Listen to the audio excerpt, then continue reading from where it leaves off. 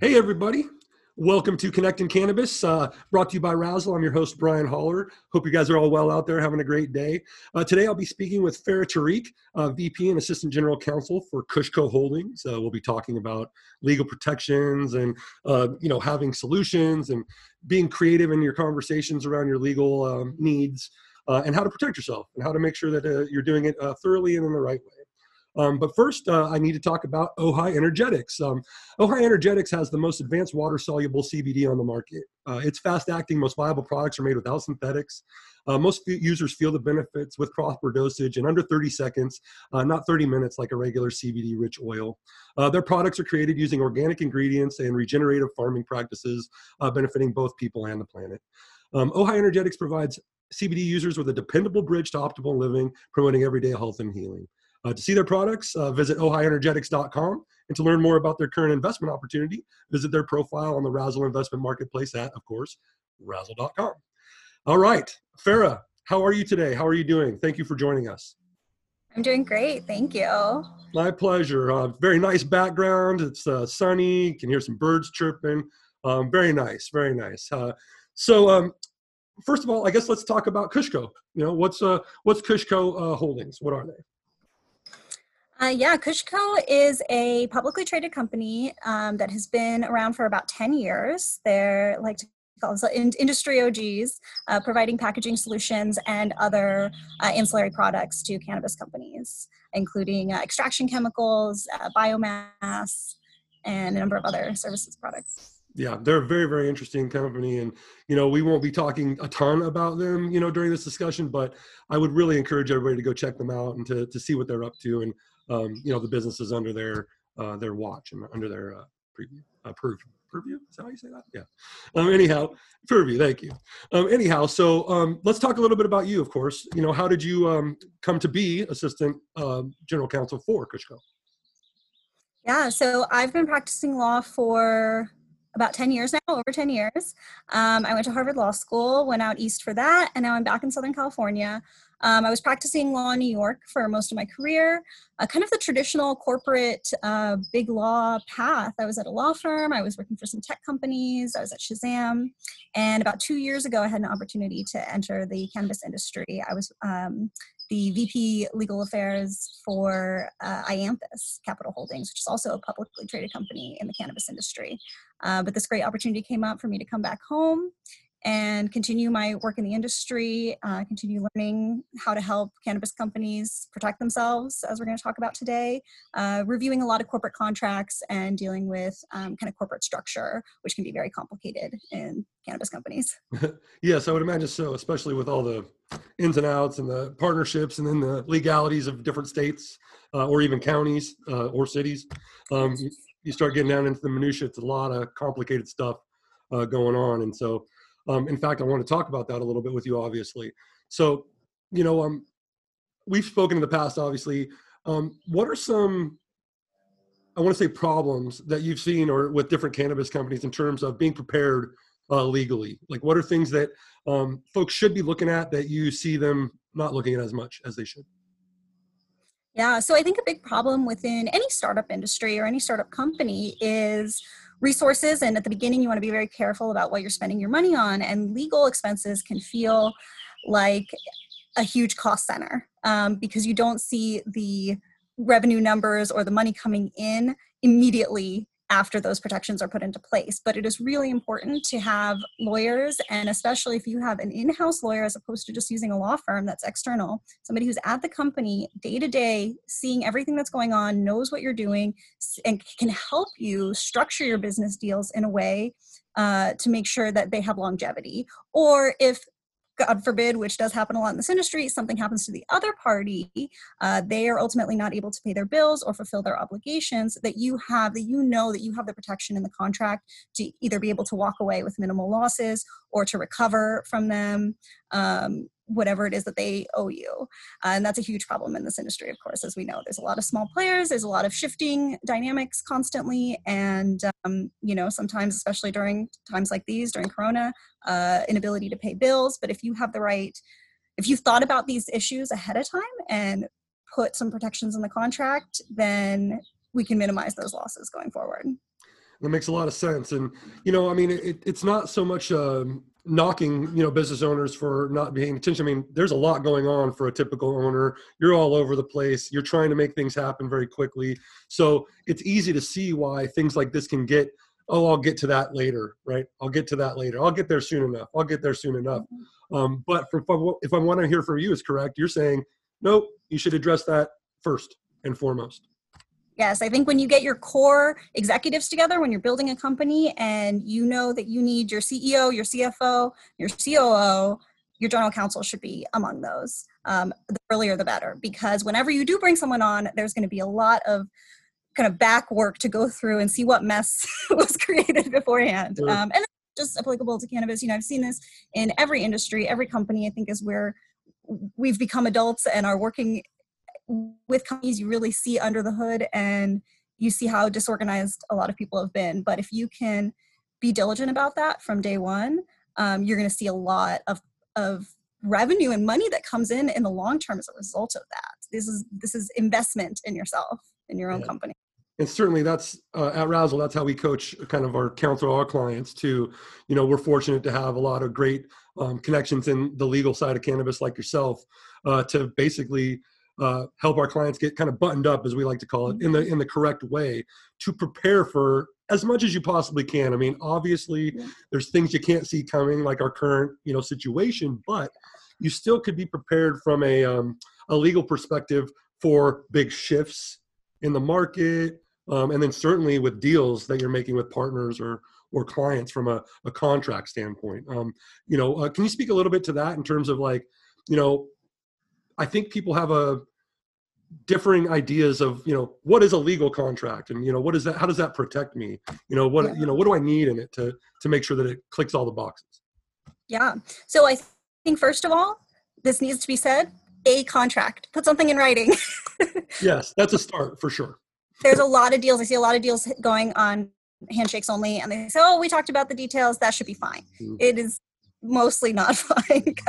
Write it down if it's fine, if you guys are clear on that, because sometimes you think that there's an understanding on the terms, and when you actually have to start to write it down, you realize that there is more that needs to be discussed. There's the big business, big picture, and we have a lot of really smart, creative business people in this industry that are coming up with cool partnerships, cool ideas, things they want to do with other people. But when you actually go to write it down, there are certain provisions, and even if listen, I understand some people, not everybody can afford a lawyer, but even if you pull a form from the internet, there's at least sections, and you're like, oh, I hadn't even thought about what we want to do about our termination options. How do we get out of this contract? I think that's a really big one that we should think about. It's kind of like, the idea of a prenup, right? You don't want to have to use it, but you want the protection there. Right. You're going into this business relationship. You're really excited about all the positive things, but that's actually the time to take a few minutes and talk about the possibility of bad things when the relationship is good with the other party.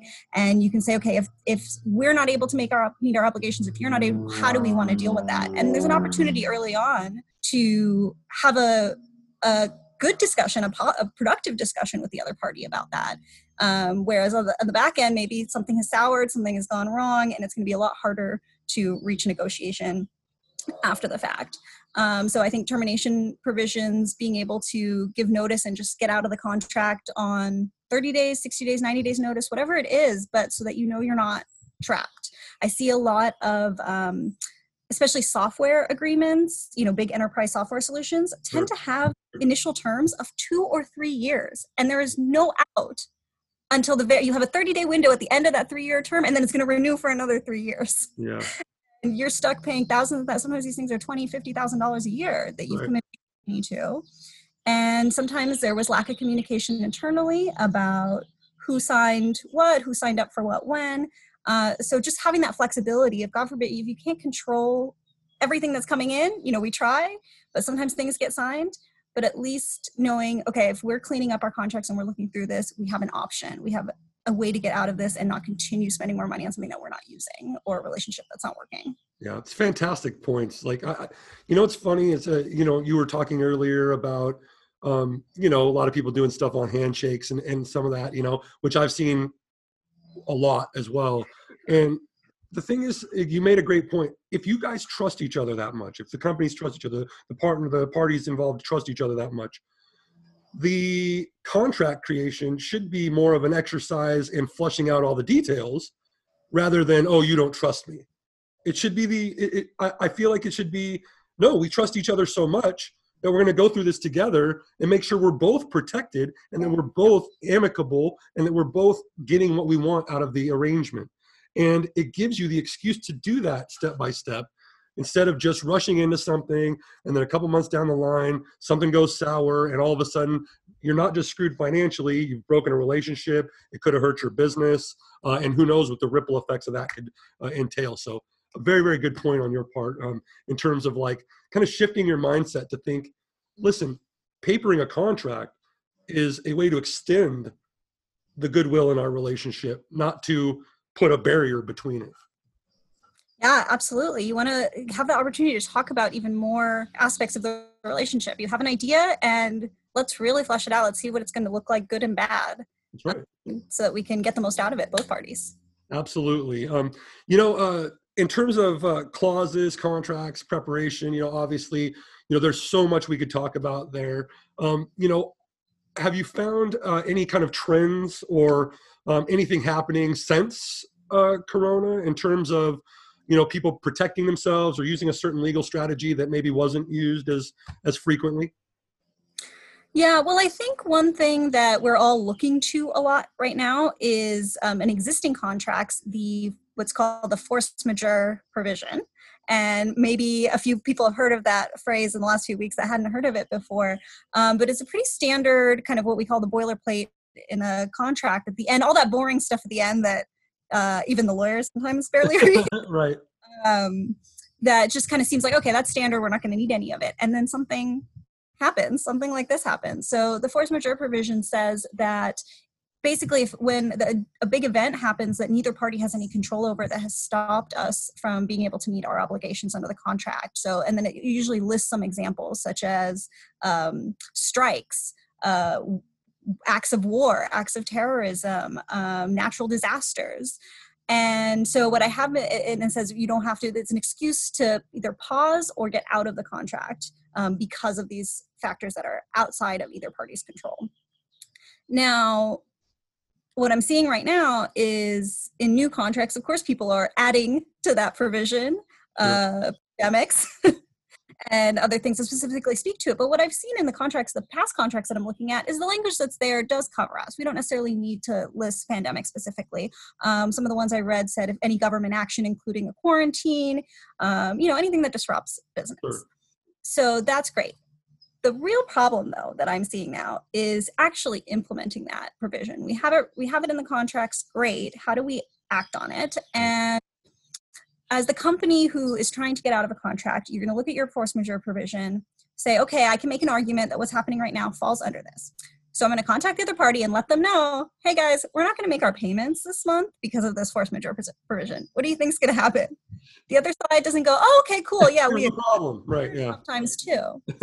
So now we're getting into the pushback and where legal meets business and where we have to come up with more creative solutions, because a lot of times the other party is saying now, yeah, okay, sort of. Like, does this event, we acknowledge that a pandemic is going on, but does this event actually mean that you can't make a payment? How is this stopping you from making a payment? And if it's not, it's an indirect line sometimes. So it hasn't been as easy as just pulling that provision and saying, hey guys, we have this provision, so we're out of the contract. So the next step has really been trying to have a conversation, have business people, and I'm obviously involved in that, but coming up with other solutions that maybe are outside of what the contract is. Because like you said, we try to think of every eventuality that we can think of, but there's only so many things we can specifically plan for. And then life happens and we have to have a plan for how to work through that together. That combines the spontaneity of the moment with the planning of that we did ahead of time. Right. And that makes a lot of sense. I mean, I think that kind of a theme is, both parties need to understand that this is kind of unprecedented times, that, we're all kind of adjusting and trying our best. And so you'd really hope that people, instead of getting frustrated and, trying to strong arm one another, would seek to work together, given that it's crazy. And, it's funny, no matter how protected you are, it all kind of comes back down to those relationships you establish and the barriers or the boundaries that you establish with them to go. If you've generated goodwill and you've done it properly and you've protected yourself initially, and the other party sees it that way, you probably have a better chance of getting through something like this. Yeah, if the other party wants to, if there's a desire on both ends to continue a relationship in some form, but just say because of the current circumstances, we can't continue it in the form that we had it before, you have that good relationship. You can have those conversations about unique and creative solutions for how do we move forward, maybe temporarily, maybe can we reduce the number of users that we have on your platform in exchange for committing to a longer time. Can we, this is the tough part where we have to think of other options, think outside the box, to use this platitude, but it's so true, and when you have creative business lines involved and you have a partner on the other side and within your organization, those ideas come up and you can really move forward in unexpected ways that can benefit both parties, even during crisis. Yes. And speaking of kind of thinking outside the box and shifting, I'll kind of shift gears myself and kind of bring us to some of the things you've been doing lately personally, right? Tell us about some of the other kind of appearances you've been making lately. And maybe there's an app or something you want to talk about that. Yeah, I'm really excited. One of my friends has launched a cannabis community app called Hi Curious. It's available for download on the Apple Play Store, on the Apple App Store and Google Play Store. Super excited about that. Hopefully we can stay up there for a while. I think a big issue on Instagram, I don't know how much time you spend over there, Brian, but there's a lot of people who are in the cannabis community who are sharing their experiences and their knowledge, and it's not a very friendly platform for it, as Facebook can be sometimes as well, that there can be issues talking about cannabis because of federal illegality. So I'm really excited. We had an official launch for Hi Curious app on Monday on 4/20. I hope you enjoyed your holiday. And we're going to be talking over there. I want to get into some educational series. And it's just kind of all things cannabis and cannabis life. Cannabis is kind of the background to it all, but for most consumers, we are using it in so many different ways: for pain, for productivity, for day-to-day life, for parenting. There's all kinds of things to talk about there, and it's so rich. And these other communities, Instagram and everything else, has been so great for starting to build that. But I'm really excited to have kind of a place to call home. We'll be working on putting out some more content and talking over there, both about things legal and just intentional use and mindfulness, and connecting with other cannabis users and the cannabis community, because I know a lot of people continue to feel ostracized and feel the stigma, whether from their communities or their families, about their usage. So it's really nice to have a safe space. Absolutely. Go check out Hi Curious if you're, interested in a kind of a cannabis specific social network, essentially. It's very, very interesting and cool. And bottom line is any platform is going to be cannabis friendly, is going to be interesting to our audience, just like Razzle or any other, tech platform that is very friendly to, cannabis businesses or just users, friends, curious people. Absolutely. And so, and in fact, Farah, I think we might end up seeing you quite a bit moving forward. So we all look forward to, more of that. And I thank you so much for being on the show today. Before we take off, let's make sure people know where to find you and KushCo, besides Hi Curious, of course. Yeah, I am on Instagram as Lit Lawyer, or on LinkedIn, Farah Tariq.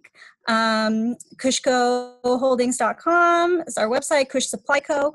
For anybody out there who has a cannabis company and needs some packaging solution, it's mostly self-service as long as you provide your license. So these are all the places. I'm looking forward to having more conversations with you, Brian. We can dig in more on some of this legal advice. A lot of people within the industry I know are trying to run their own businesses and have positive relationships that are going to last a long time, hopefully. So I'd love to help with that. Absolutely. Yes, we could drill into several topics, and I think we will in the future. So I very much look forward to that. Farah, thank you so much again for joining us, and I look forward to doing it again soon. Have a great day.